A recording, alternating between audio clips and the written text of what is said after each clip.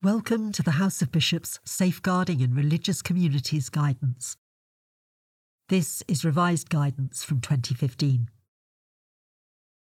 The Church of England's policy statement, Promoting a Safer Church, sets out the Church's commitment to the safeguarding of children and adults, and this commitment extends to religious communities.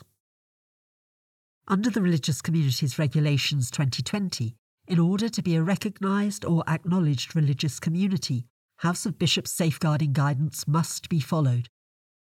What this means is detailed in the document. This revised guidance is separated into 3 sections. The first is the requirements. These are the must-dos, the minimum standards that everyone in a religious community must adhere to. The second is the good practice advice. Information on why the requirements must be met and how to meet them to a good level. Finally, there are templates and resources which can be used if there are none already in place. The guidance is laid out in an easy-to-follow format, so that all these 3 sections relating to any topic are on the same page, so you don't have to scroll through the whole document every time. For example, if you want to search for, say, information on the designated safeguarding person, on that page you will find what the requirements and good practice advice is for their role, and also a model role description to use if this is needed.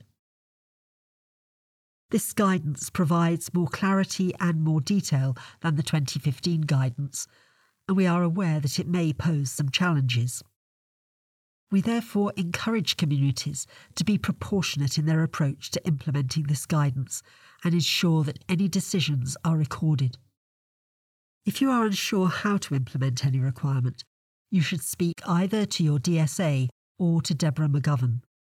They will advise and record their solution based on the level of risk and the particular circumstances of the community. This guidance was approved in November 2020, and all communities should have submitted an update on their progress by May 2021. Based on these returns, the guidance will be reviewed no later than 2022. If you have any further queries or comments on this policy, please contact deborah.mcgovern@churchofengland.org.